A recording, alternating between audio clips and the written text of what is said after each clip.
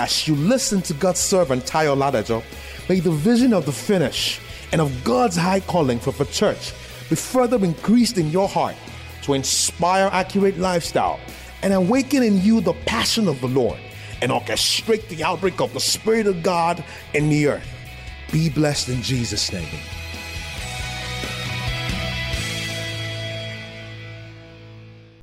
Matthew chapter 19, verse 5. The Bible is from verse 5 to 6.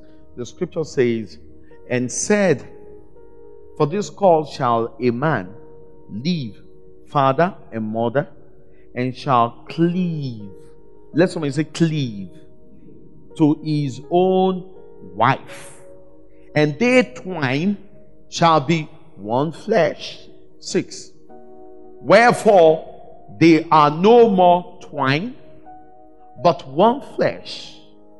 What therefore God has joined together, let not man put asunder. You know, that sounds like a validation. That's a verdict.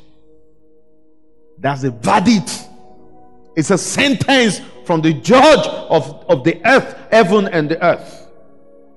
What God therefore has joined together, let not man. Let me give you a shocker. If you are part of, if you see any man being part of separation of family, God's judgment is going to land. Praise God.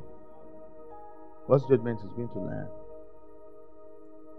We're meant to be peacemaker, to reconcile between a man and a woman that make up a couple, not to fell anger and fell quarrel and all that. Praise God. Now the question is this: is there any provision for divorce? Yes. But was divorce God's original idea? Never. Never. You understand? It was never God's original. Now, one of the things the scripture tells us here is that there can't be true cleaving in marriage if there's no living, if there's no forsaking of father and mother. And it's not only the man that forsakes the father and mother, it is both the man and the woman that forsakes the father and mother. But God is particularly about the man. The reason why God is particular about the man, so shall the man leaves his father and mother. For one strange reason, the soul tie is stronger over the man. Stronger. So shall the man leave his father and mother. One of the things that scripture is talking to us about is this. 1, for there to be a successful marriage, there must be no soul tie. If you get married to a man whose soul is tied to that of his mother, then you have married two people. You don't get what I mean? You have married both the man and the woman, because by the virtue of the vow you have exchanged, you have married the man. By implication, you have married his mother through him, because it's actually the mother that will be running his life. I said that, Mom, I want to take this job. What do you think about? No, it's not a good idea. Just give me some time. I'll think of what to do, the way forward. Okay, give him some time. When 1 week after, he's still waiting on his mother. Then 1 week after, Mom, what? Okay, I've thought of something. Now there's a brilliant idea. That idea can be brilliant. Praise God. It can be brilliant. Now we can't have a fulfilled marriage when there is soul tie. And soul tie must be dealt with.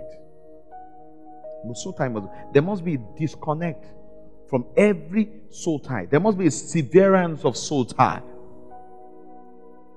And God used parents because parents, it's not only, the soul tie does not only come from parents. You understand? But God used parents as a representation of influence and authority. There are legitimate authority, legal authority over us. Our dad, my mom, it could also be siblings or friends.